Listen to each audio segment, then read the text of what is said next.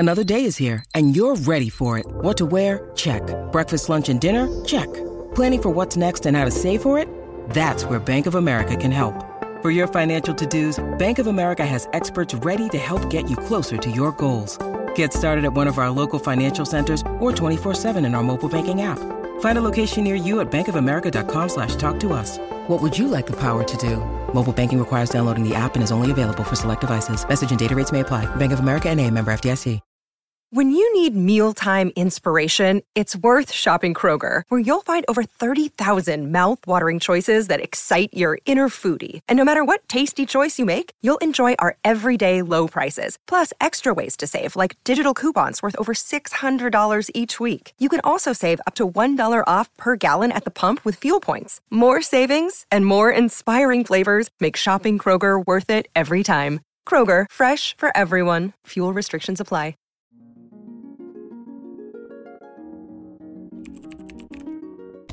Hi, I'm Michael. Welcome to Beyond the Screenplay, the podcast where each episode we do a conversational deep dive analysis into a film.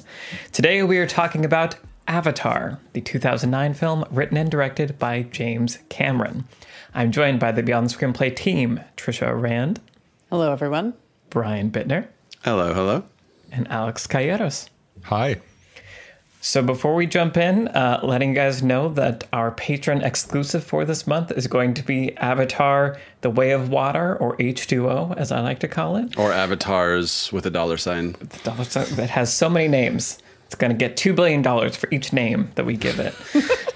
So if you want to hear all of our hot take thoughts coming off the water presses of Way of Water, head over to the Beyond the Screenplay Patreon to sign up. Water presses? The water presses.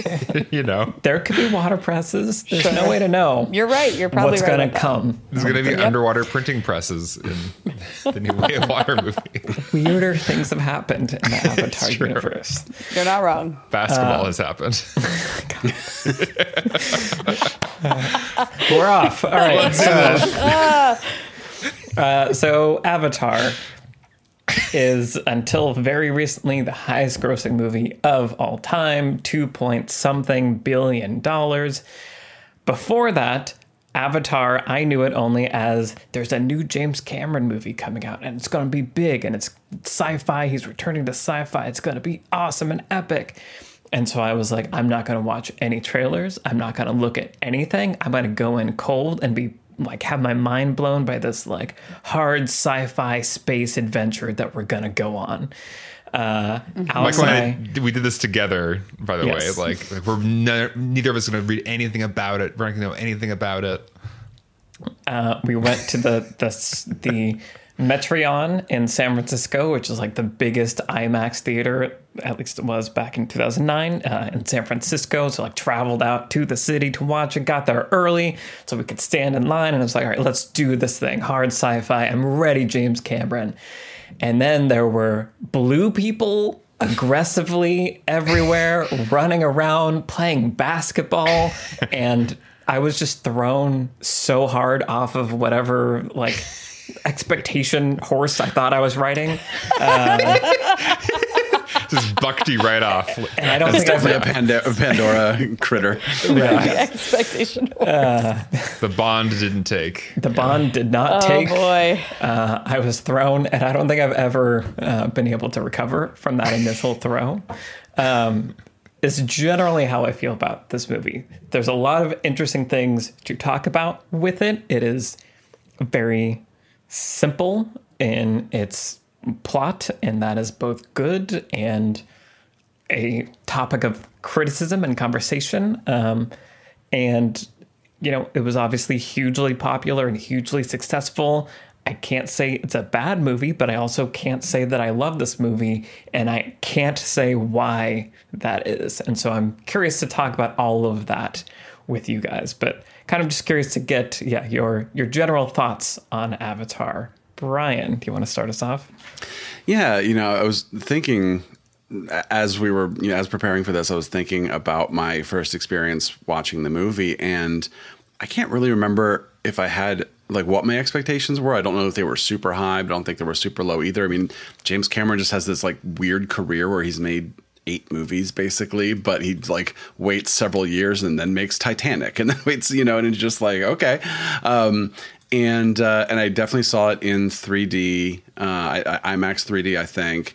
And, you know, that's the way to see this movie, right? Like, I was just like, I remember being the most surprised by just scenes of dialogue where I was just like, look how far away that door is. It's all the way in the back, you know, like, and I just, that like felt immersive to me. But then also during action scenes, I kind of didn't care that it was 3D because it was like my brain was too overwhelmed with just watching the action and stuff. You know, normally when you're watching an action scene, your brain can kind of like miss every other shot sometimes, right? Because it's like information overload a little. So then you add 3D to that, and I think it was just I didn't feel strongly one way or another. And then I think not feeling strongly one way or another is how I feel about Avatar in general. Like I bought the Blu-ray when it came out, but I haven't watched it in 13 years since I saw it in the theater the first time. I think maybe I watched it like right when the Blu-ray came out, but for the most part, I have not like thought about it or watched it. And I think that's sort of everyone's experience is like 10 years later, we're all going, oh, right, Avatar. And you know, it's interesting to revisit something now with that much time behind you. And I think the movie still looks pretty good. And I think the story is still whatever, you know, and obviously like we're going to talk a lot about the writing and the story and just the plot in general. But yeah, it's just a movie that feels like what an achievement technically for its time, but also what a movie that just didn't really stick with me or a lot of people in any sort of significant way. Yeah. Yeah. And the technical achievement cannot be understated. Watching it again, there were shots where I was like, this could not be better. This is a CGI shot that I don't know how you could make it better. And that is really impressive for something that's, you know, 12 years old, 13, whatever it is at this point. Yeah. Cool. Okay. Trisha, what are your thoughts? Yeah. Generally very much agree with you guys. I'm going to come out of the gate here and say this is a good movie. Sure. It's probably even a very good movie. It has a rock solid structure.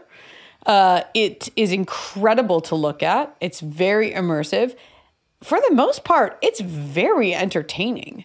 Watching it this time around, although I had retained, like you guys hadn't seen it since 2009, and had retained very little of the actual mechanics of the plot, beyond the very rough unobtainium, people want it, it's men bad, Navi good, and big battle.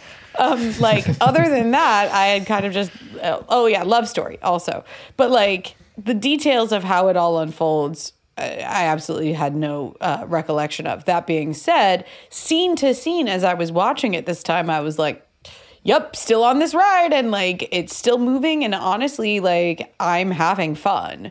I found myself really amped up during like some of the battle sequences near the end, and I was like, yeah, big pterodactyl, pull him out of the plane, throw him over there, yeah, get him. Like, I love it. It's great. There's so much about it that really works.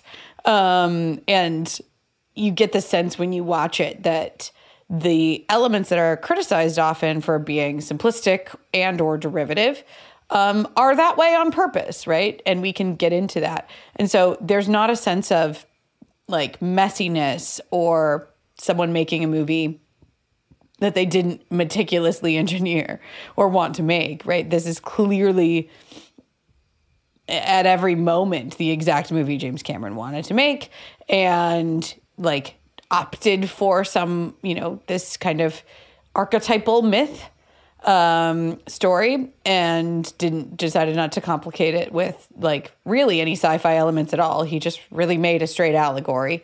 And I like, it's hard to fault that. That being said, I'm curious as to why it clicked with so many people at the time and then seems to have absolutely vanished from public consciousness. I wonder if the lack of IP is a contributing factor, right? And Star Wars you have a totally original story that is borrowing like very old, like sort of mythological forms in Star Wars, but then you immediately had sequels. So the universe was like pretty immediately expanding and stayed in consciousness for a long time. And then with other things like Lord of the Rings and Harry Potter, you have a piece of existing IP that people have already really loved and latched on to. So there's already kind of a fandom there that can sit and wait between movies and happily do that and things like that. So I think there's sort of an interesting like outlier here with Avatar, where it's this richly designed, like very expansive story world. And yet, 13 years later, we're kind of like, Avatar. What? Yep, there it is. But yeah, I mean, I'm like looking forward to diving into all of it. Badunks.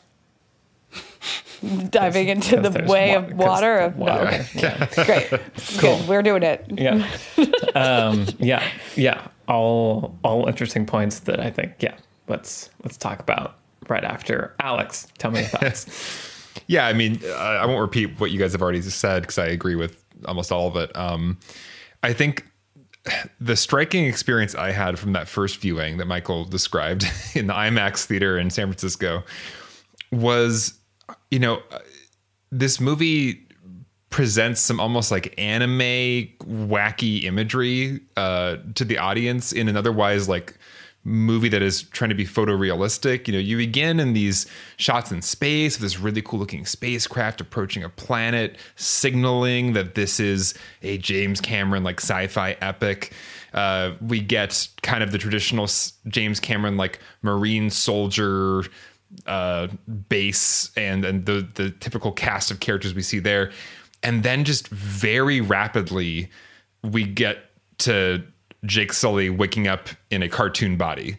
And I just watching it again, I was like, he does not ease us into this at all. We got a little preview of like an embryonic like tank Na'vi and that's pretty weird. And it's like, wait, what?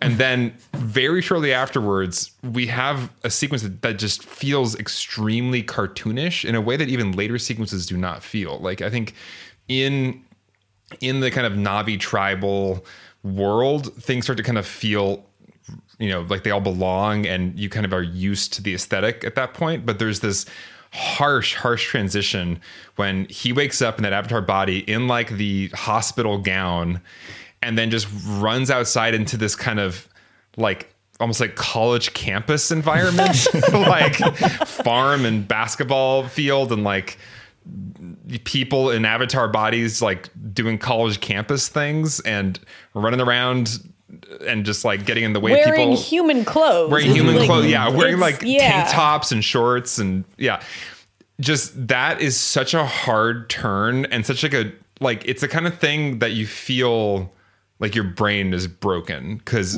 you just like the movie looked like a movie and that you like other movies you've seen. And then very quickly, you're now in this like strange animated movie that is also not animated, it's live action. And there's Sigourney Weaver, like in total uncanny valley, wearing a Stanford like halter top, like with an elongated blue face, like smiling a big toothy grin at me. And I just don't know what the hell is happening. And so like, this movie, I think is just so... I just that in and of itself I thought was just such a weird, fascinating choice for a movie that is so, as you said, Trisha, it seems like James Cameron is making exactly the movie he wants to make. The choice to not ease his audience into this like really almost like outrageous aesthetic is like one of the more fascinating choices in this movie. And by the time we get to like the midpoint of the film, I am fully engaged and I am used to looking at blue, tall, skinny cat people. And I am actually very immersed in the story by that point, but it takes me a while. And it was the same thing on this viewing where it took me a while to like just be watching a story and not just be totally distanced by the visuals. So anyway, that's my Avatar experience.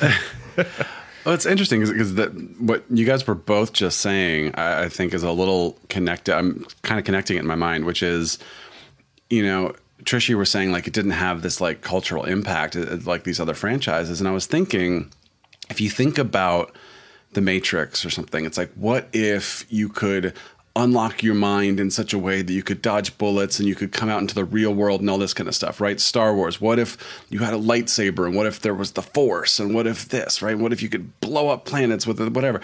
And Avatar is it's like, what if you could be taller and skinny and blue, right? Like there's not, and you can ride a pterodactyl, right? Like there's plenty of cool things going on here, but it's not like, oh my gosh, imagine, right? Obviously, for the character of Jake, being able to plug into an avatar is huge, right? He doesn't have use of his legs, and that's one of the more interesting things about his character design.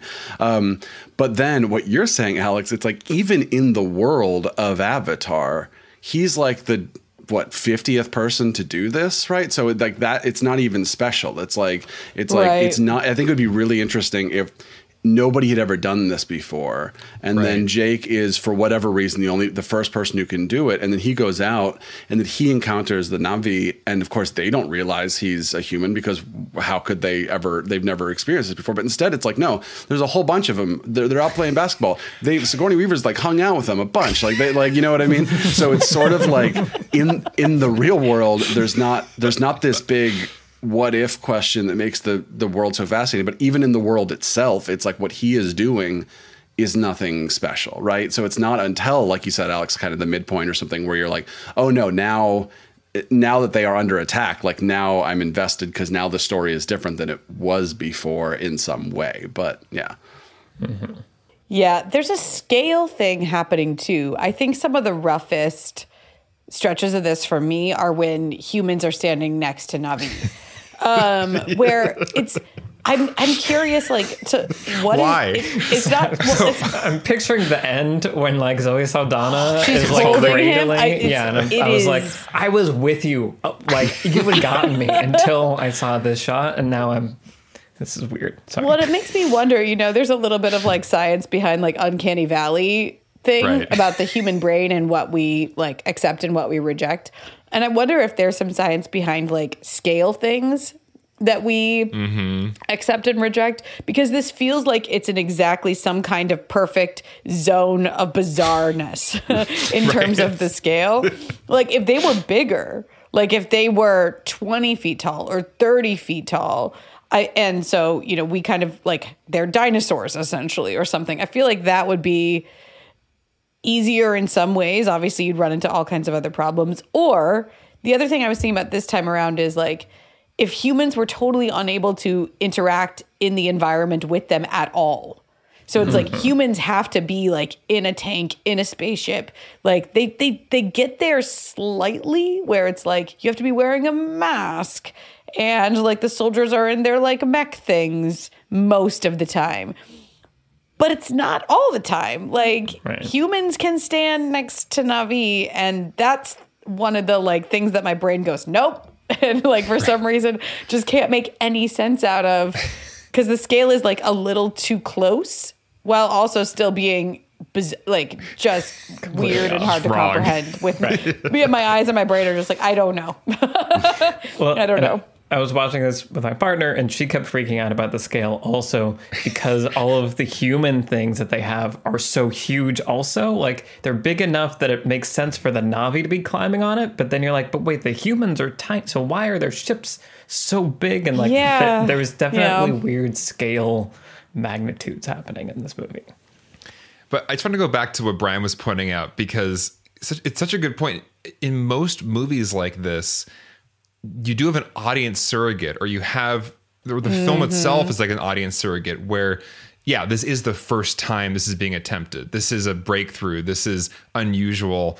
It's, when somebody wakes up in the first Avatar body, it's not the 50th and everybody's just like, oh, this is normal. Like, it would be weird to the other characters because it is a new weird thing.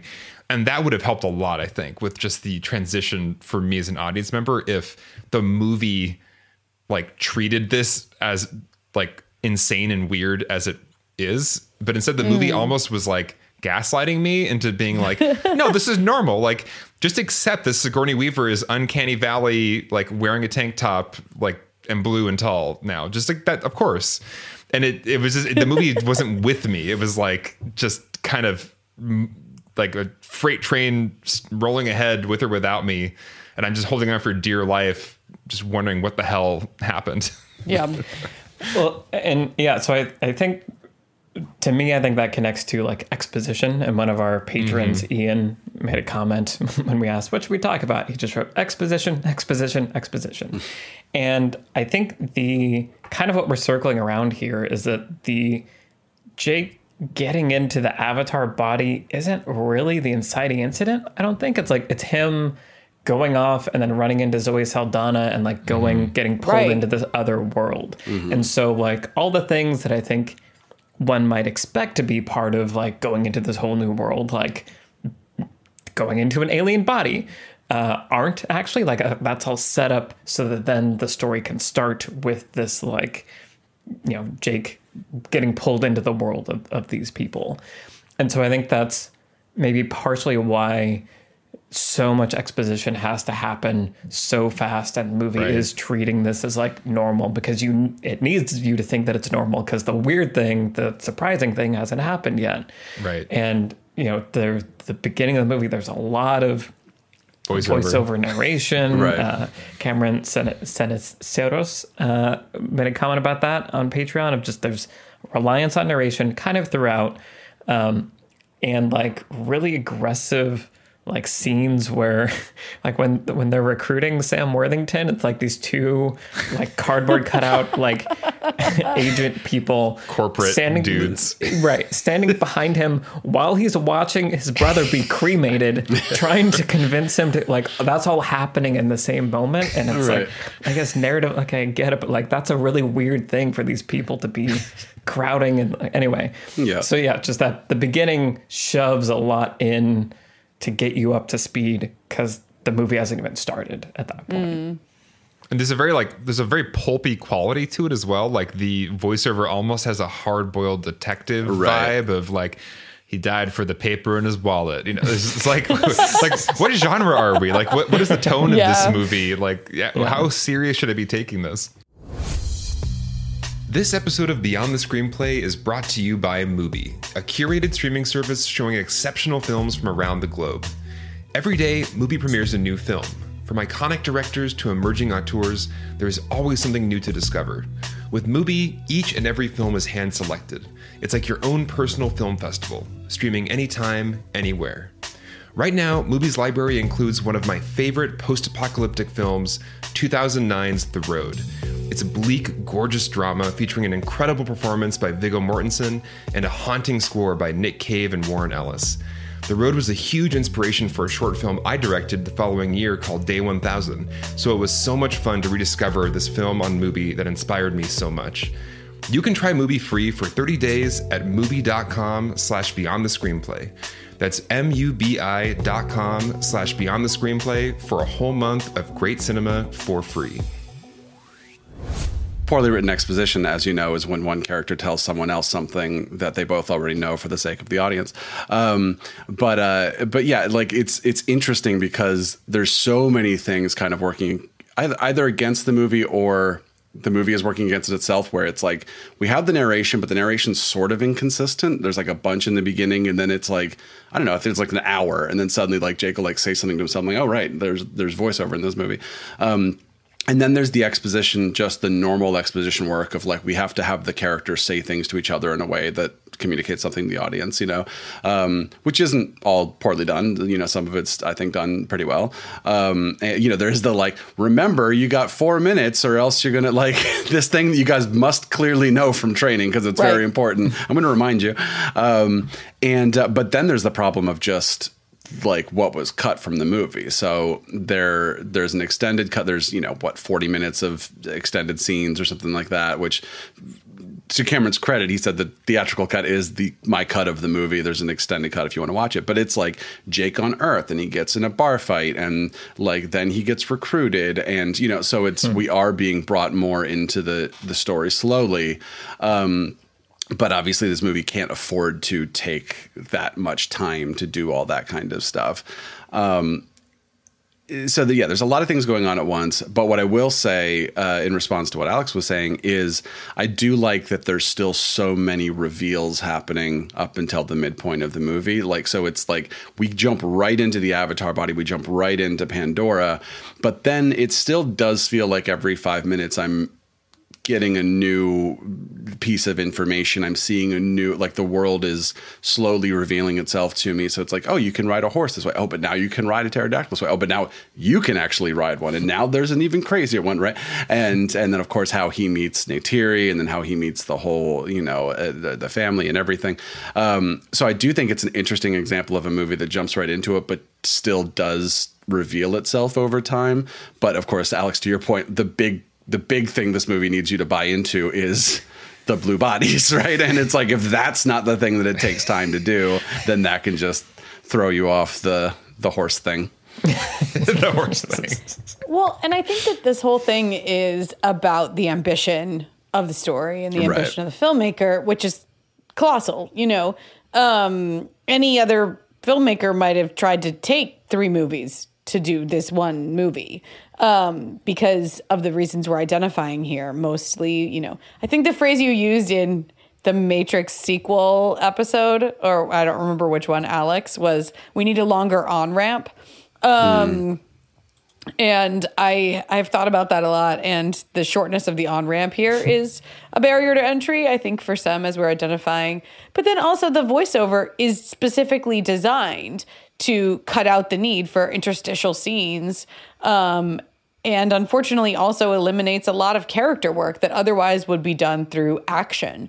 And so, I was really bummed not to be able to spend more time with Jake Sully on Earth and kind of get to know who he is and how he felt about his brother. Like, his brother vanishes from the movie so early on, and he literally never talks about him again. But the character journey, I think, could have felt a lot richer had we, spaced out some of these plot beats in the way that we're identifying, and make arrival on Pandora the inciting incident, and make, the long training, do a long training sequence where he's learning to use the Avatar body, and then he meets Neytiri at the midpoint, and then there's, and then maybe there's a little skirmish at the very climax with the bad guys, and he kind of picks sides in the war or whatever, but it's not the full battle over the Tree of Souls until the next movie or whatever. I think that there is a version of this movie that is spaced out over 2 or 3 films, 2 or 3 90-minute-ish films, that might feel a little bit more like the pace that we're used to. But the ambition of the filmmakers here is something I do applaud. There's a reason that this is an epic as well as being this classic myth story. And epics are not just that way because of length, but they're that way because of scope. They're not telling the story of one person. They're telling the story of a civilization. They're telling the story of a huge, as we mentioned earlier, this is allegorical. This movie doesn't spend time making us care that much about Jake Sully because this movie is not about Jake Sully. This movie is about us. And this movie is about our civilization. And so it's it's painting in these much broader strokes because that's what it wants us to be focusing on. And so I think, the things that people criticize about, the lack of dimensionality in the characters or these other, pacing things that we're kind of bumping on here, I think, again, they're a feature, not a bug, in terms of what the storyteller is actually attempting to do with the movie. Mm-hmm. Totally. And I will say, just watching it again, 13 years later, I am blown away by just the ballsiness of the world building and also the earnestness of the message and the kind of literalization of these kind of Gaia, new agey, green kind of philosophy ideas, is really bold and really unusual to see in a big commercial product. And so I really admire Cameron for just being like, you know, I'm a Titanic. I can do whatever the hell I want. And I'm going to make my incredibly earnest, like, eco myth movie where literally the earth is like a living neuronal network that people can plug their ponytails into. And like, I'm literally going to just do that. And I admire him for it, for just going for it. Yeah. Yeah. I mean, again, another Patreon comment from our friends over at the Script Apart podcast is raising this point of like the simplicity and archetypal nature of the story is one of the most derided aspects. But as you're pointing out, it feels like clearly the right choice for this movie. Like, I don't think there's anyone that saw this movie that didn't get it, like didn't get what it was about. Yeah. And both thematically and like at any like beat in the story, I think you're always pretty clear about what the through line is. And so you can then hang off of that, this crazy sci-fi world building like you're talking about, the crazy visual effects and technological things that were being done, right? 3D, this made every movie afterward have to be in 3D, whether it was shot for that or not. But like it's doing a lot of things on lots of different levels. And so I do think, as we're saying, that having a simple, crystal clear story and theme does serve the movie in that way. And so that's why I think, as you were saying at the beginning, Trisha, I think this is a good movie. I don't know that it is going to ever be my favorite movie, but I can't knock it for many of the decisions that it makes to tell its story. Yeah. And, you know, what you were touching on just a second ago, Alex, is something I've been thinking a lot about. So we recently talked to John Truby, author of The Anatomy of Story, which we have quoted a lot on the channel. And then he has a new book coming out, The Anatomy of Genres, where he kind of dives into, you know, sort of these big thematic ideas behind each of the sort of major genres that storytelling tends to fall into. It's a really fascinating book, and we had a great conversation with him. But his chapter on myth, he spends a decent amount of time talking about Avatar. And the interesting aspect of Avatar in its mythological form is that it is a myth, but it's not a myth in the type that we're familiar with or tend to be familiar with in Western culture. He was talking about, you know, Joseph Campbell, who he takes issue with, and the monomyth. Yeah, exactly. Yeah. He kind of takes issue with the monomyth as being this like unifying myth among all cultures. And Truby's point in the book, and when he was chatting with us, is that, you know, it's not the monomyth. It wasn't like the main myth form for many, many years. It is a myth that in modern times, and especially in Western cultures, has kind of wiped out all other notion of what a myth is. But this, you know, hero's journey, quote unquote, is the male, like, sort of warrior myth and fantasy of like a divide and conquer, sort of like a chosen one comes and like defeats all of the enemies and like emerges triumphant in a great war or something. And he was talking about this ancient form of like a female myth, which is more about cycles and rebirth. And instead of dividing and conquering, the female myth is more about growth and community. And he was saying, you know, the female myth is essentially, if the male myth is divide and conquer, the female myth is combine and grow. And he was pointing out that Avatar, even though it has a huge battle at the end and like a kind of warrior king, if you will, in the character, that the philosophy of the Na'vi is very much that of the female myth, and that Jake's cycles of rebirth, right? He points out that Jake is reborn 3 times in this movie. Jake's cycles of rebirth, first when he's born, quote unquote, as an avatar. Then when he's like accepted into the tribe, he has like that sort of coming of age ceremony, and he's sort of born again as like an accepted member of the people. And then at the very end, when he's like literally born into the body for permanently, he's saying that's very much the female myth. And the movie is supplanting the male myth, but with the female myth. And there is something very unique about that, even though there are story beats that feel familiar to Western viewers, that there actually is something very surprising about the way that the I guess denouement, as well as like sort of imagery and values of this myth come out in the themes. I think it's something Cameron has always done in his movies, is there is this sort of like hard exterior kind of dude energy, and then there is kind of a softness there too, right? Whether it's Titanic is like this big ballsy action-y kind of movie, but obviously also like a very much a romantic drama,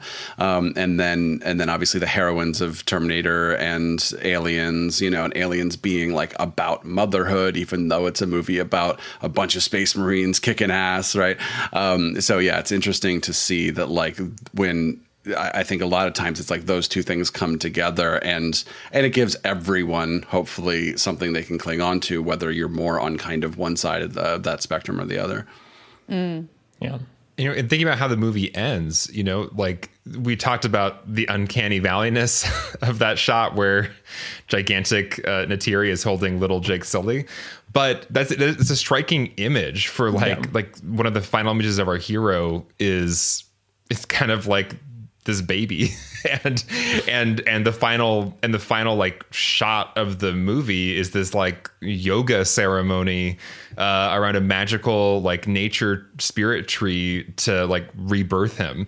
That's very different than, like you're saying, Trisha, like, we wouldn't expect that from, Star Wars is like, dudes getting medals in like a war room. Correct. Yeah. And this movie ends with like a spiritual ceremony of rebirth with like a shaman mother guiding it, and that's once again that's unusual. We're not used to seeing that in the biggest blockbusters of Western filmmaking, and that's part of what was disorienting about the movie. Honestly, was just like wow, this is earnest and kind of mushy but cool and a lot of things at once, and it makes you uncomfortable, but it's also kind of great.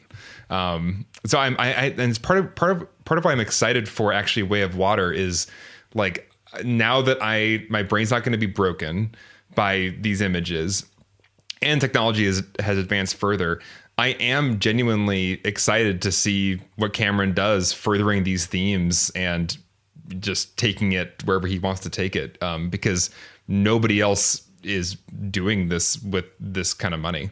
I mean, short of Piranha 2, The Spawning, the last other times James Cameron has made sequels have been Aliens and Terminator 2. So if that's to say anything about what Avatars could be. Good track record. Yeah, exactly. Well, and, exactly. I think the ending, especially, as you're highlighting there, Alex, is where it really like leans hard into the female myth, right? Because when he comes out riding on the big red pterodactyl and he's like, I am the most powerful, hello. I'm the menace from the skies and I'm the only one who can do this, even though I literally have been in Na'vi for like 2 months. By the way, like that was another weird, like I had no ramp for that moment either. It's like, no. Bring the voiceover back. I got to do something real crazy, like jumping on the back of it. I bet it never looks up. Yeah. It's wait, was this set up? Like what? Where did this come from? And it's now very he can command everyone, and he's Yep. So, and then he rides into battle against all the Space Marines carrying a gun is the other thing. I'm like, I'm sorry, you have a gun? You have okay. Again, the scale. Why would he be, as a Na'vi, hold a gun? Okay. So I struggle with all of that. But, the image of him, with his body broken, he can't even breathe the air on this planet. And that's what he nearly kills him in the end. And then he talks about how, like, they didn't wipe out all of the humans. They just sent them home. And then he's like, Taruk Makta was no longer needed. And so the big red pterodactyl just flew away and I wasn't the big warrior anymore. And then I just became a Na'vi, and like, he's a part of the people now. And there's this sense of like, he might be the leader, but he doesn't seem to have plans to continue amassing power or to like go to other planets or rule all the tribes, or, there's this very sense of like, okay, we defeated the threat and now I'm just going to be among the people that I want to be among and like have a family, right? And it's interesting that one of the few things we know about Way of Water is that he definitely has a family, and he's part of this community. So yeah, the ending I think is where it really sets it apart, and of course the values of the Na'vi, as I mentioned earlier. Yeah, well, and I think that again, another patron comment from John Willis was talking about Commander Army Man, whatever his name is. What's his Quaritch. What is it? The character's name is Quaritch. Quaritch. Stephen Lang. Stephen Lang. But yeah, just like that, he's such like a cartoon character, almost like one-dimensional cutout of like every possible stereotype that you could shove into this character. But I think that, again, like we've been talking about, that simplicity and clarity gives you something to hold on to. So if you are, and this is extremely, I guess, condescending, but if you are just like dude bro and I want to go watch stuff, you have a very clear dude bro army person to signal the masculinity and make you feel comfortable that you're watching a movie. You don't have to be worried that you're going to have thoughts and feelings or anything. So you have that to placate, whatever defense mechanisms that might come from that. And I think the sharpness of that rendering, like I'm saying, can lower those defenses so that you can have this story that ultimately does kind of subvert and supplant and kind of starts feeling, I'm going to say conservative, but ends up being very liberal. Like it goes on a lot of places, and I think it's accessible and not distasteful for people, and just like how safe this like journey is, he constructed this journey to be. And so just another example of, I think it can go to those places and end in those places, maybe because it has these anchorings and very clear familiarity things, so as to assuage any minds that might be freaked out, lest they think they're going to watch a movie that ends in a yoga rebirth. Yeah, I mean, I think one thing I was noticing, it's like, yeah, there are these very obvious archetypes in so many of these characters, but I think one thing that takes away from that a bit is how quickly characters just swap their beliefs or their objectives out of nowhere, which kind of takes away from the archetype thing. So like, you have Grace, waking up, where's my goddamn cigarette? We don't need you. We need your brother. He's dead. I don't care. You think you just want to waltz in here? And then like 5 seconds later is like, oh, you're blue now. Have some fruit. And then, the Na'vi are like, oh, you wandered into our thing. We're going to kill you. Like, nah, you know what? Let's teach you our ways. Right. And then later, like, you need to leave forever. Oh, you tamed the red bird. Okay, well, you're fine. Like, lead us. And then even Jake, right? It's like, I love these blue cats. Oh, but you want to attack them, right? So here's the weak point of their base. Like, obviously that changes quickly, but he's like so in love with them, but also so like, no, this is my mission. I got to tell these guys how to like take these people down. And even with Quaritch, with Stephen Lang's character, it's like there is that kind of cool surprise where it's not the third act, but it's like post midpoint where suddenly the attack is starting, right? And that is kind of a neat twist in the movie, but it also just feels so unearned because it goes from like this kind of heart to heart that he and Jake have, where Jake's like, no, just give me another day. I got to finish it. Like, I promise I'll be able to convince them and that kind of thing. And then he's like, now we found this video, you saying it's not going to happen. So we just order the attack immediately. And it just feels like these characters are just changing their minds about things all over the place. And I think that's what hurts. That's what keeps everything from feeling like grounded to me sometimes. Mm-hmm. Well, I think part of what I feel with this villain is that there is this tone genre thing where it almost feels like what I would expect from like a Saturday morning cartoon villain. You know, they like watching.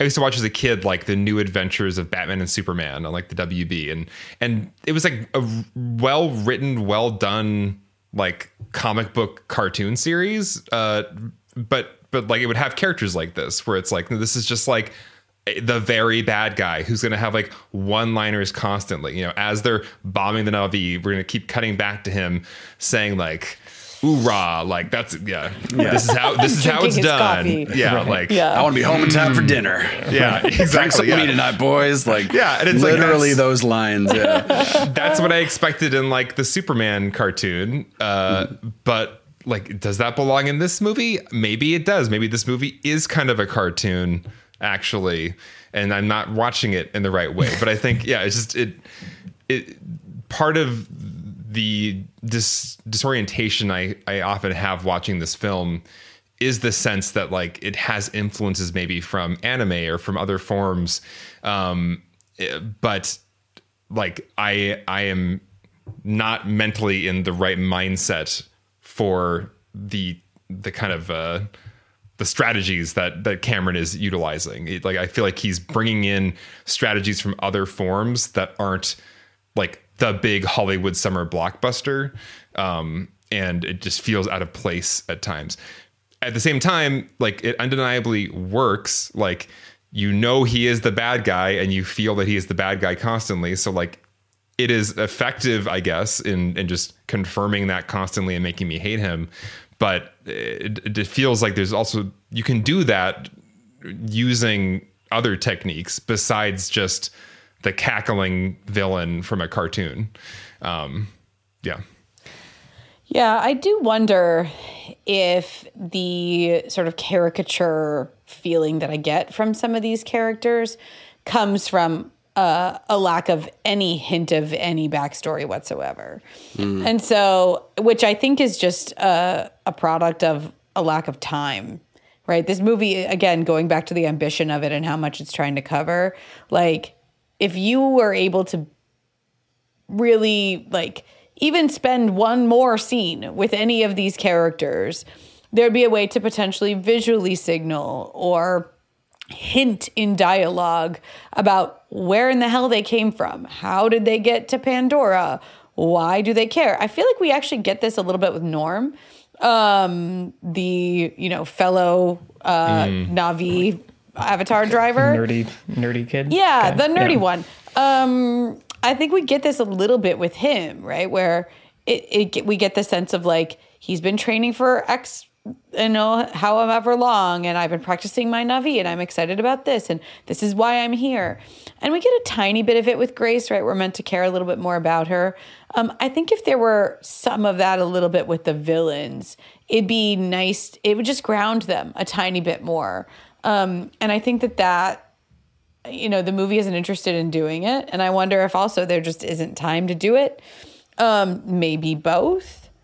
But I think there is something like, maybe when we first got here, we were setting up our camp and we had a run-in with the Na'vi, and like my commanding officer was killed right in front of me. And so, something like that with maybe that Stephen Lang character or whatever, right? Like, I've dealt with this situation before. I think he maybe does hint this or whatever. It's like a little mini. It's in the like, here you are at the safety briefing. But just something along the lines of, I am personally angry about X, right, and I have decided to take it out on the Na'vi. Even Giovanni Ribisi's character, I feel like, first of all, really doesn't work for me here. I didn't know he could talk normal. Like I know, this whole time he could just do this. Right. Come with me. You see this little rock here? It's like, Grace didn't know about this. She didn't know about the rocks. Scene, the exposition in that scene where he's like telling her what unobtainium is. I'm like, oh, she's never heard of it. I see. Right. Gotcha. But anyway, the Giovanni Ribisi character, even that would be something like, maybe he inherited the corporation from his father and he has family expectations he's trying to live up to, or, something, just some kind of personal reason why this is all happening, I think is missing for me. And again, maybe there just wasn't time. I don't know. Yeah, I think this is really interesting because I think I would also prefer those things. But also, like you're saying, this movie seems uninterested in it. And, totally. And I feel like in some ways, as you were speaking there, I was thinking about the original Star Wars, A New Hope. And we talked a little bit about it on one of our Star Wars episodes, right? The What is Star Wars episode, about like in the original Star Wars, it is pretty black and white. There's like good and there's evil. You don't really know anything about Darth Vader, and all the people in the boardroom are just British and evil, and they're the bad guys, and they're the Empire, and the rebels are good. And like, it is very simple and black and white.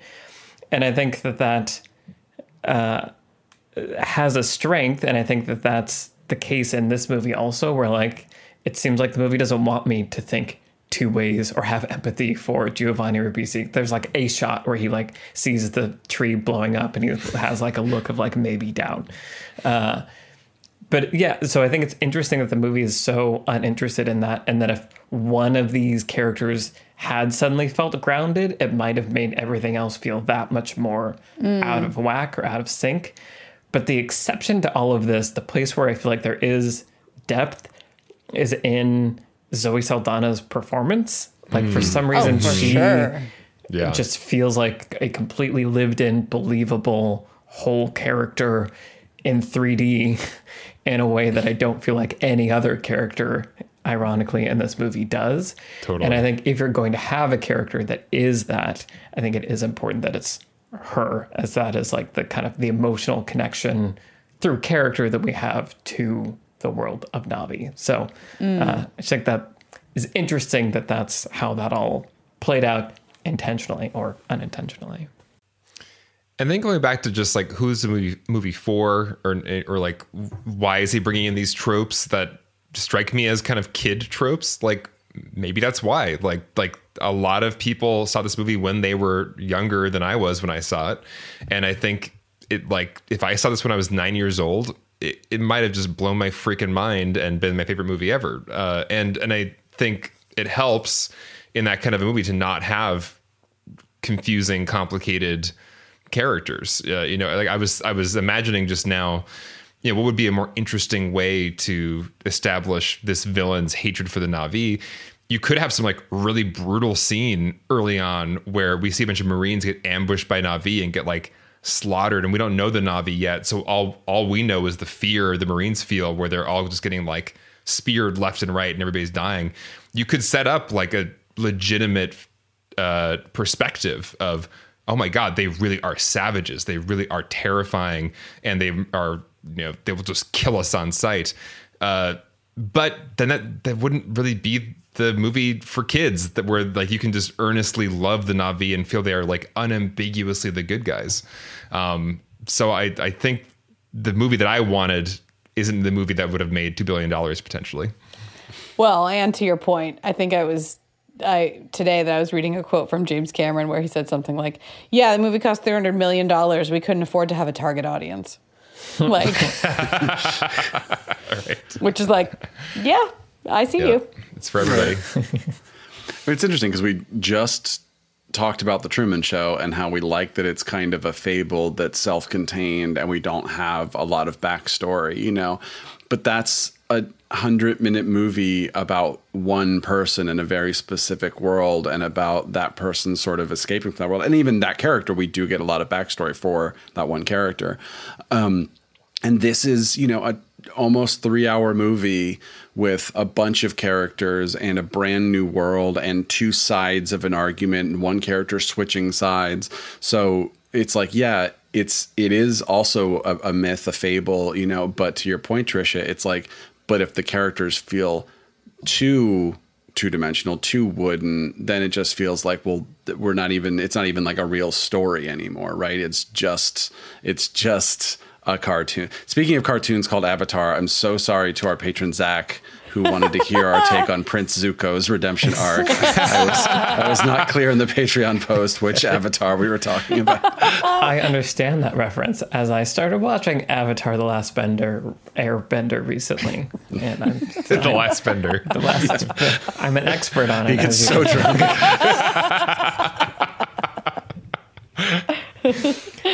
Yeah. Well, so why don't we continue this conversation in lessons? We don't want this podcast to be 3 hours long also. There was the moment you talked about earlier, Brian, where they attack early, right? And they destroy the tree of life, right? It feels like, I'm assuming that's the crisis point. I didn't really like stop and like do Home tree or the Tree of analysis. Souls?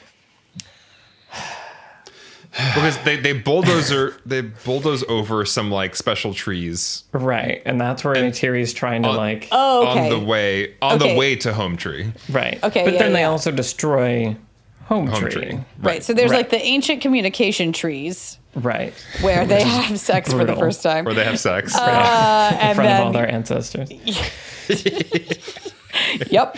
And then they bulldoze those, and then they go from there to destroy Home Tree. And that's Right. the beginning of that. And then there's a whole, big regrouping before the attack on the Tree of Souls. Right. And so this is a rare example, and it's really not a concern anyone needs to have, but I think it's just interesting to point out that there are occasionally in movies crisis points that are so awful that I disengage from the movie because I'm like, well, you already lost everything. Like nothing really matters after this point. And the crisis should feel like that. It should feel like all hope is lost. Like that's the whole point of it. But weirdly, some movies are so successful that I'm like, you just lost your connection to all your ancestors for forever and your home. Like, what are we even fighting for anymore? Like, it feels like you guys have lost. Like, maybe you can kick people off, but emotionally, it feels so devastating to me that it's like, I don't feel that there's anything left to fight for. So I just think that's an interesting thing that can happen. And I don't know if that happens for other people at all, but it's a thing that has happened frequently enough that I think it's worth calling out to just have like as a little thing in the back of your mind that want to make sure there's still something worth fighting for and worth saving in your movie. And that's probably the case here. That's just how I felt about how this all went down. But Avatar isn't a tree, it's a people. I think is what they say. Well, and I think maybe part of it is there's just a lot to keep track of as far as like their resources. Cause like this thing is bulldozing over like soul trees, but there's like a main soul tree also that has not been bulldozed over yet, which I also lost track of. I was like, oh wait, that like the shiny white like branches are being bulldozed there. So I think part of it is clarity of like there's still the last outpost that needs to be defended. Right. That's probably the most actionable takeaway is that like I thought this was the thing of like if you lose it, that's it, game over. And so we already had game over. And then you were like, no, there's more game. And I was like, well, you just blew that on this previous thing. So anyway, that was one of my thoughts. Trisha, what's your lesson? Yeah. One thing I was left wishing for this time around, and again, I'm not really sure this is a criticism. This just goes back to like the character design. So you mentioned earlier, Michael, that Neytiri feels like the most realized character by the movie. And part of it is Zoe Saldana, for sure. But part of it is we have a story about her relationship with the humans, right? She and her sister were there. They were going to school. Her sister was, never took to it or was distrusting. And then there's this horrifying story where the sister was murdered in the doorway of the school in front of Neytiri. And so Neytiri's distrust of people and of humans and everything is sort of explained. And then we also meet her family, right? We meet her father and her mother. Her father dies. There is context for that character. And because she is the person teaching Jake the ways of the Na'vi, in her performance, we hear the reverence in her voice for their traditions, for their values, as she's explaining their values. I was really struck this time around about, when she kills all those dogs that are attacking him early on.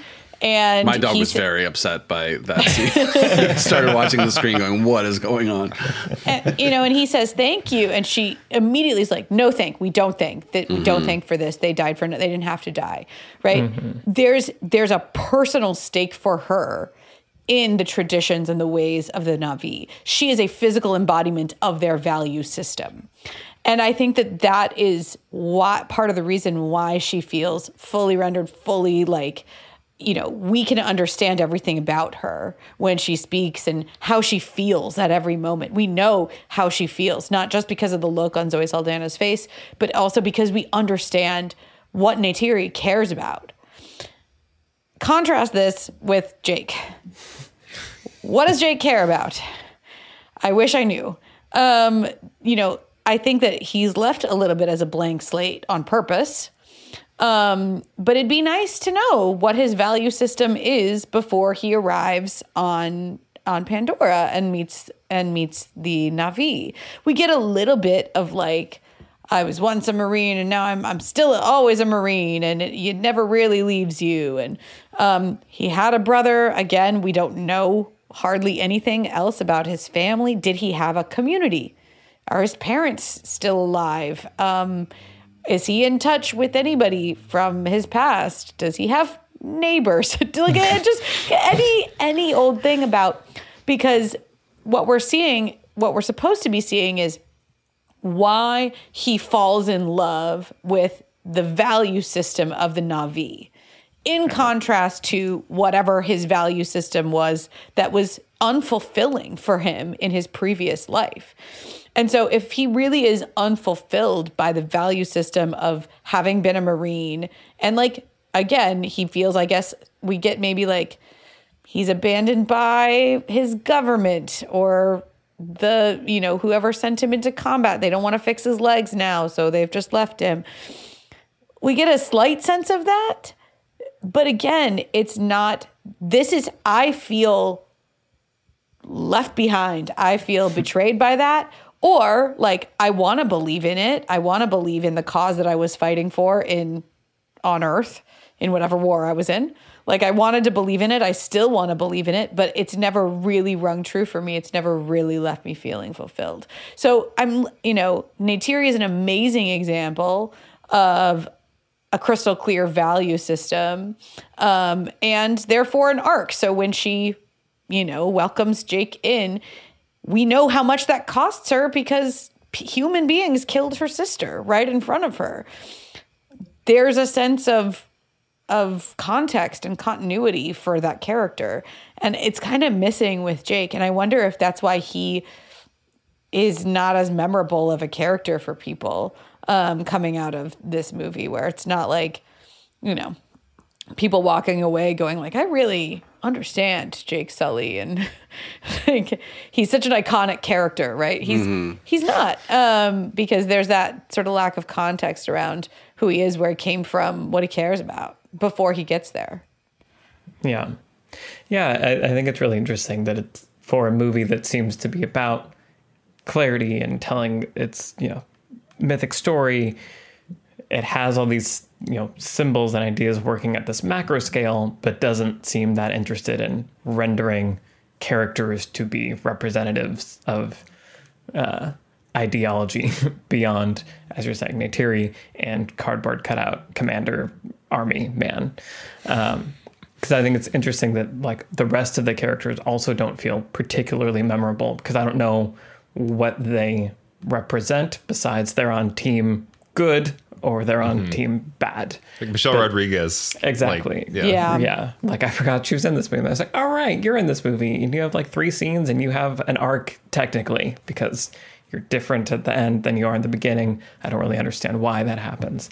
Well, and even just a line of dialogue would go a long way in terms of the Jake character of where I grew up, nobody looked out for you, and the Na'vi, they look out for each other. Like literally anything like that. Where he's been looking for community. He's just always some kind of hint that. of he's being pushed along an arc. And I think that's why it's also hard to track, where the moments where he like goes against Quaritch and goes against his directives, right, or his mission or whatever. It's hard to track what those mean for him. Like when he gets up and makes those choices, I don't know what the cost is or what the personal like decision making is that's going into it. The personal stakes kind of feel like they've been left out of the movie in some ways. And I don't want to like belabor the point, but I think it's also interesting that so much at the very beginning is made of, because as you were saying, Brian, he doesn't have use of his legs in his human body, and then he gets an avatar body. It feels like that's so much of his initial like reason to be bought into this thing that it almost feels like that's going to take like be the foundation of something, but it's really not. That's just a thing that's a worthwhile, cool thing for him at the beginning, but then he falls in love with this world, and that's really what it's about. And like as you're saying, there isn't that setup for why he would fall in love with this world or what's different about it. And so, it's this interesting thing where there's some stuff that's set up about him, but it's all very mechanical and then falls by the wayside pretty quickly. Yeah. So, it's an interesting protagonist. Can't wait to see him again. Alex, what's your last search? Two quick things that I would not do. Say no to papyrus font. And say no to using the exact same Velociraptor. And I think I heard a T-Rex sound at one point. Man. The literal Jurassic Park like samples of like the Velociraptor yelping. It's like, come on. Like repeatedly used for like the horses or whatever. Yeah. Like you can't do that. Right. Anyway. Yeah. Those aside. I'm with you. And the papyrus font is egregious. It's just like, God damn it. Yeah.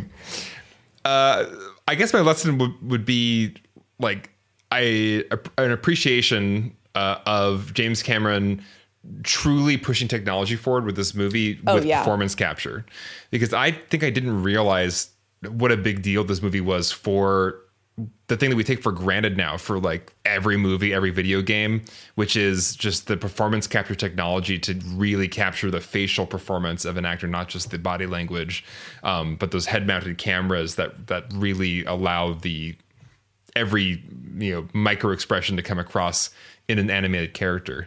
And I think it's really interesting. There's also a meta aspect of this movie. Part of what feels so surreal about it is the kind of video gamey or cartoonishness of the world of Pandora. And it does feel like there is a meta thing happening here of the average Joe disheveled guy, getting into a VR tank and waking up in this beautiful, amazing, impossibly gorgeous natural world. And it really struck me this time. It felt like a Ready Player One almost, or something where like Pandora feels so hyper real or hyper surreal or too colorful, too neon, too fluorescent. It gave me this feeling of like, oh yeah, this really does function as kind of metaphor for escaping to virtual worlds and escaping from the dreary Earth industrial reality and getting back to this lost Eden that we don't have access to anymore on this planet. So anyway, appreciating both the technological advancement this movie represents, and also it seems like there is some meta awareness on Cameron's part of playing with just where we are, both in our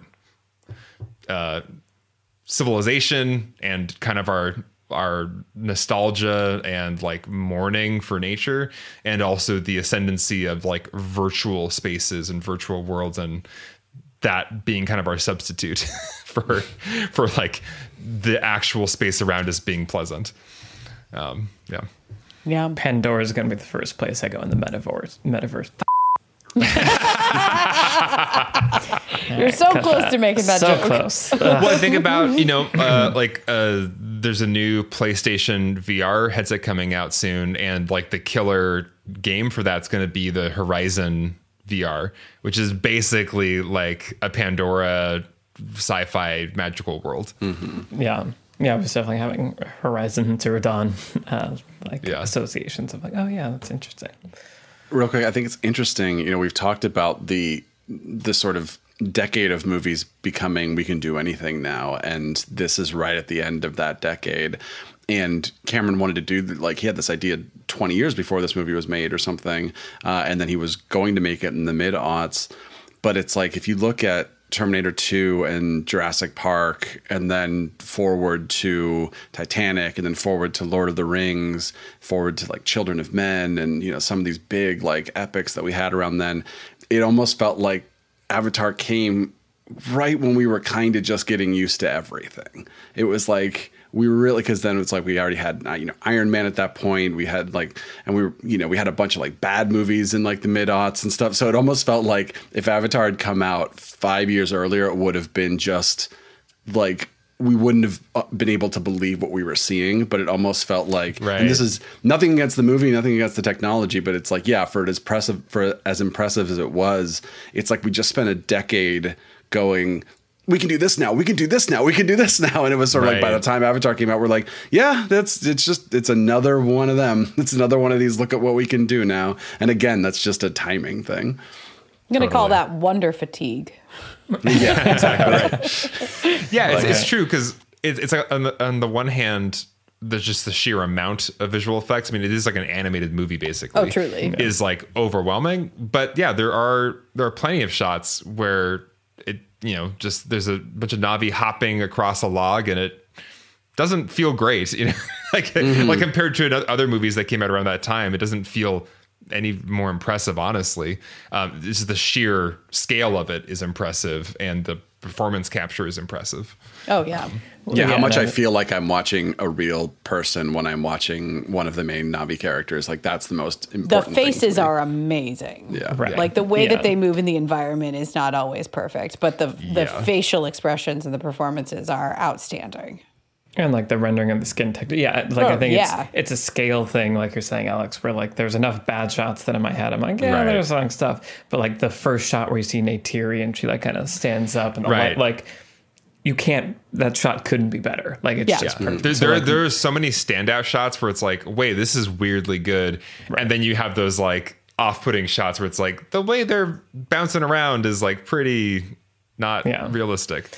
And it's interesting that model kind of became the norm then for forever, where it's like most visual effects now are like good and like passable, but because there's so many that have to be in any given Marvel movie, there's no budget or time to make any one spectacular. It's the Jurassic Park thing where it's like Jurassic Park 1 is like, we're going to use this sparingly, so every time a T-Rex is on screen, it's going to look amazing. Right. And you fast forward to Jurassic World, any of them. It's just like dinosaurs everywhere all of the time. Yeah. Right. We cannot make these look amazing. They're going to all look pretty blah. Yeah. Brian, what's your lesson? I mean, a lot of what we talked about, but I was thinking about what makes something feel three-dimensional, which, as you said, is ironic to think about with this movie. But we talk about with characters so much, right? Where it's like, you have a character archetype, but then you want to take that and make them interesting in some way, make them complex. What about them goes against their archetype, right? What's different about them? And, the other end of the spectrum, you don't want to have a character who's like completely ununderstandable, where you never know what their objectives are, right? You kind of want something in the middle, something that feels familiar and new at the same time. And I was realizing, I think that's what it is about this movie, about this story, not the movie itself in terms of the filmmaking and the technical achievement, but the story that makes it fall flat is how much it feels all archetype. And Cameron has talked about like everything that he took from, right? And there's nothing wrong with that. There's nothing wrong with being like, here are my 20 favorite movies and books, and I wanted to remix them into something that was my own.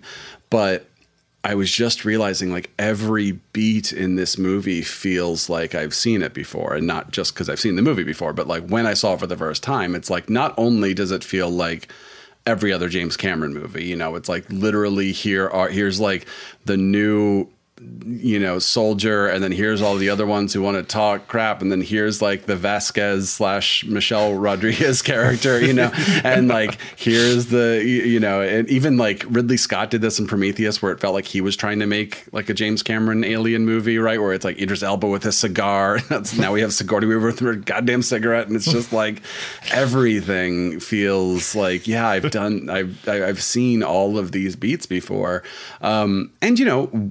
When it doesn't feel that way is when I'm the most interested. You know, the Na'vi and the idea of the avatars, the unexpected midpoint attack, some of the Pandora stuff, like those are the moments when I kind of lean forward a little bit, because I'm going, oh, this is Avatar.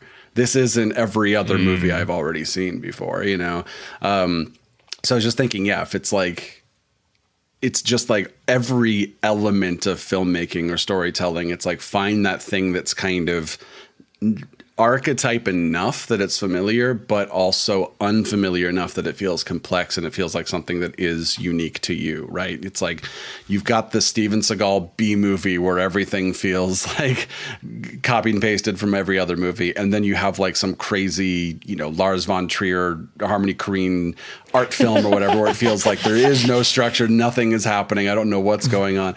But it's like almost all of the best movies feel like they are striking some balance in between, where every aspect of the filmmaking is like, this feels correct, but this also feels unique, and it feels like there's something kind of special about it. That's a very tall order, obviously, but I think I was realizing that almost so many aspects of this movie, specifically the screenwriting and the storytelling, and some of a lot of the character design is just, it's so normal that I think that's kind of why this movie doesn't feel exciting. You know, Trisha, you were like, this movie has really solid structure. And it's like, yep, it has very normal structure. You know what I mean? And again, where the attack happens, that's like the one time in the movie I'm going, oh, wow, I wasn't expecting this, because that's not where I expect that to happen in a movie.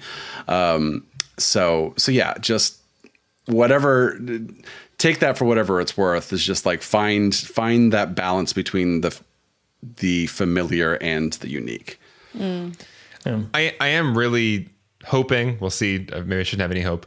I am really hoping that Way of Water will do something different than like the same structure as the first Avatar, because from what I understand, they are like migrating to like a different kind of Na'vi colony that has different ways. And I think it would be just like very exhausting if it was just literally learn the new ways of the new tribe, robots are coming to kill them, we have the same battle at the end. That might be exactly what this movie is, and maybe it'll look really cool because it's in the water, but I would love it if the movie could surprise me and be like, no, this is a James Cameron sequel, we are going to evolve the form and not just do it again. But I mean, he's making 5 of them or whatever, so who knows? Right. But that is the cool thing about sequels, is that sequels tend to be able to go, okay, we've done the normal movie, now what? Right. You know, and James Cameron has made some amazing sequels by asking that exact question. Yeah. Well, and I feel like all of this gets to the heart of this movie, that the puzzle at its core that I think just will never be able to be solved. Is like, it's for some reason this movie that I'm like, I don't know, but also I'm like, yeah. And somehow, you know, it's like, these are lessons of like what to do and what not to do. But at the end of the day, it made $2 billion. It was the like most successful movie of all time for a very long time. Like, it's just really interesting to be trying to critically analyze something that was unambiguously successful, but also felt like it was missing something in a way that is ineffable. I think it was back during the Oscar race in 2009 or something. People would ask me, you know, what do you think of Avatar? And I would go, it doesn't matter what I think. It truly doesn't matter what I think about Avatar. Like, you can't argue with money. Like, you can't argue with success. I don't know. Like, to an extent, you know, like, there are plenty of very successful movies that are bad. But at the same time, like, when they're this successful, there's kind of nothing you can say, because you can't say something doesn't work when it obviously does. Like when it just obviously does work for so many people. And, you know, we're driving at some of the reasons here, and, you know, we can hem and haw all we want, but when you combine a very simple, albeit maybe derivative and predictable story with some of these interesting elements, and especially some of these astounding visuals, you know, we talk about all the time, people come to media for different things. And a lot of what people come to film for is to sit in a chair and be immersed and amazed for a few hours. And damn if Avatar isn't great at that. I had a thought, Michael, when you were talking about, you know, for you personally, yeah, there's this weird disconnect. And I think, I mean, how much of that is aesthetic, is the design of the freaking Na'vi, where it's like they have the tails, they are weirdly too tall, they wear like thongs, like there's something about the design that just feels like so specific and so strange that I personally am never quite able to get over that hurdle and sink into this otherwise very like traditional classic epic movie. There's just something inexplicably odd and not quite right for my taste with some of the design choices. And I think that is like this, if that's not your reaction to the Na'vi, then I can get how this is just like a great, awesome popcorn blockbuster. But for me, there's this like, just, I can't quite get over the hurdle of the design choices. Well, and I feel like that's just another example of something that like is exactly in this weird in-between place for me, just like everything else about this movie, where like, yeah, it was shocking at first, but also like, do I have a crush on Blue Zoe Saldana? Yeah, I do. Like, I don't know what I'm supposed to do with that information about myself, and that is like unsettling. Yeah. But like, yeah, so I don't know. This movie, it's fascinating. It's going to be really fun. I'm excited to see The Way of Water for all the reasons that we've pointed out. I think there's a lot of cool potential there. I think whatever it's going to be fascinating to look at, to listen to, and to dissect, and just to be in a place where for the first time in 13 years, there's not just one Avatar movie. There's not this single thing. There's something else to hold next to it. And maybe that will render things more clearly and define things for us in a way that was, you know, as you said, Trisha, what we think about Avatar doesn't matter. Maybe it will soon. Who knows? In the meantime, what have you guys been watching? Brian? I have been playing God of War Ragnarok, which I did not realize how appropriate it was to this conversation. You know, Alex has talked about the first game a ton, and I like the first game a lot, but the sequel just came out, and I burned through it, and this one just really got me invested in the characters, and it's kind of exactly what we're talking about, where it's so epic and brutal, and then it can just make me care so much about this intimate father-son relationship, and all there's like this thematic core that all these characters and side stories are dealing with and stuff. So I was just constantly going from like this big adrenaline rush, I am a god, to fighting back tears and going like, oh, they love each other, and they made a promise, and they're keeping their promise, and that it's a callback to earlier, and I love you. So yeah, like once the game has been out for long enough that anybody who's going to play it has played it, I want to like share some scenes on current social media platform, and because yeah, there's just some really truly beautiful moments, and I was not expecting this game to just like really get to me in all the ways that it did. And talking about earnestness, you know, the way Alex was saying, just like it's this gruff main character who never wants to sort of say what he's thinking, but then when he does kind of like show a little bit of emotion, it's so huge and so powerful, and just like the love he has for his son, it's great. So yeah, that's what I've been spending many of my hours the past couple weeks doing.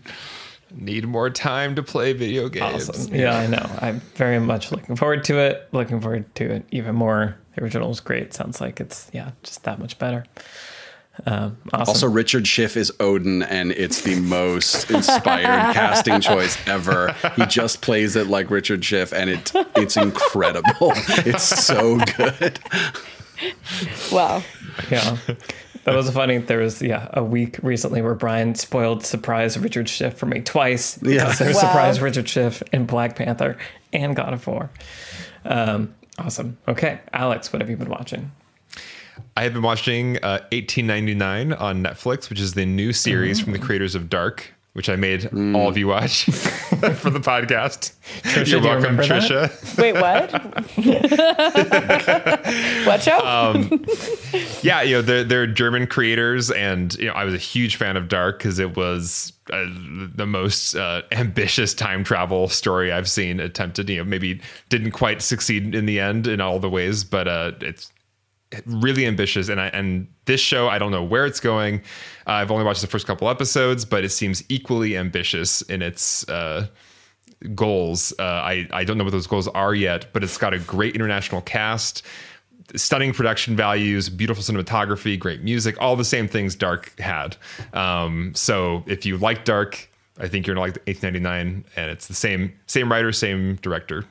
So it's the whole team back together again. And adult Jonas is one of the main characters. Ooh, interesting. Trisha, you might like the setting at least. It's like a period piece, obviously, on like a Titanic style kind of ship crossing the Atlantic. Okay, I do like that as a setting. Yeah, but it's a lot. It's very mystery boxy. Okay. Very mystery box. Nice. Okay, Trisha, what have you been watching? I'm also watching a Netflix series. I am watching season 5 of The Crown. And I am so thrilled that it's out. I have adored that show since the beginning. So for those that don't know, The Crown is about the 20th century English monarchs and basically the royal family. And the interesting thing about the show is that every 2 seasons, they totally recast the show. So, in the first season, you had Claire Foy, who was playing the young Queen Elizabeth. And then in the next 2 seasons, you had Olivia Colman playing her in middle age. And in season 5 and what will be season 6, you have Imelda Staunton, the incredible Imelda Staunton playing her. And this cast is so they've recast everybody. And so this season 5 is like a totally new version of characters that we've spent a lot of time with already. So you have Imelda Staunton playing the Queen, and then Jonathan Pryce is playing Prince Philip, which is great. Dominic West, who I adore, is playing Prince Charles, and he's very good in this. Charles is still the worst, but Dominic West is doing a great job. And Elizabeth Debicki is playing Princess Diana. And aside from being, 6'5", she, which the show doesn't bother to explain, she wears her heels on her knees. She's suddenly very tall. Well, in fairness, I looked it up. I was like, Diana was 5'10", so she was on the tall side. But yeah, anyway, but Elizabeth Debicki is doing an incredible job as well. So, there's a lot of tragedy in the royal family. We're in the 90s right now. So there's a lot of everybody's marriages are broken and lots of tragedy is happening everywhere, or just personal pain and drama. But the show is still absolutely excellent. And so highly recommend. I know we talked you into watching The Crown, Michael. And so I'm excited to hear what you think of season 5. I'm very excited to start. Talk about production value. I mean, that show is holy crap. It must be so expensive. It's one of their most expensive shows, right? Yeah, but the money is up on gorgeous. Screen. Yeah. I'm going to miss Olivia Colman, though. I take umbrage to Imelda Staunton. No, you do not. There it is. Umbrage. She's great. At first, I was really sad about losing Olivia Colman, but she won me over. Yeah. Nice. Yeah, can't wait to start. Awesome. Michael? So I listened. So I am visiting my mother for the holidays. On the drive up here, I listened to a podcast called K63, which is a Spotify podcast. It's an adaptation of their Spanish language Latin American podcast that came out a couple years ago, I think. And so It's like 9 episodes. They're all pretty short, and it basically follows the story of a psychiatrist played by Julianne Moore recording the sessions of this kind of enigmatic patient referred to as Case 63, played by Oscar Isaac, who claims to be a time traveler from the year 2062. And so it's this kind of radio play style where it's all these kind of recordings of their sessions, and it's largely just the two of them having dialogue scenes, and there's the sci-fi-ness of it where he's claiming to be a time traveler and he's here for a reason. It's self-aware. It's like it exists in a world in which Back to the Future is a movie that like he's watched, and also it's a really interesting story world. It's executed very well. It's so much fun to watch Julianne Moore and Oscar Isaac have, you know, this rapport and to have these long dialogue scenes together. And so it's kind of right in the nice zone of bite size, but still filling and gripping. And I binged it all and very much enjoyed it. So Case 63 on Spotify podcast. Nice.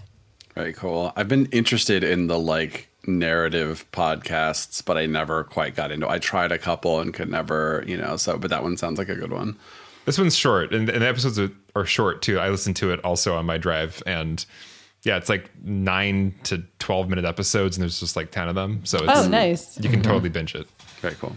Yeah, no, it was cool. Made me excited about this form. I was like, this is good.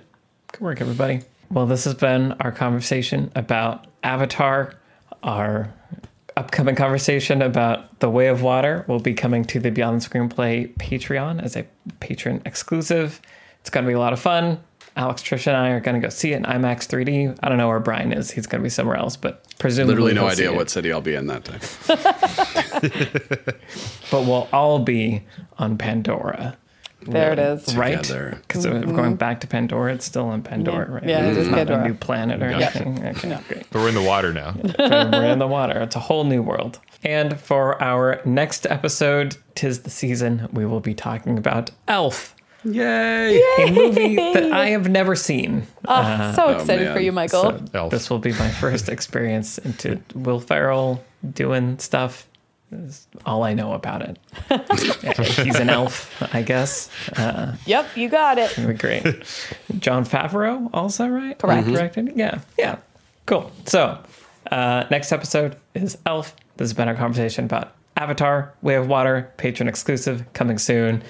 Want to say a big thank you to our patrons for making this show possible. Thank you to our producer, Vince Major, and our editors, Caleb Berg, Graham Harther, and Eric Schneider. I'm Michael Tucker, and I've been joined today by Trisha Rand, Brian Bittner, and Alex Calleros. All of our Twitter handles are in the show notes. Send us a tweet and say hi. And we will see you in the next episode for Elf. Bye, everybody. Bye-bye. Bye.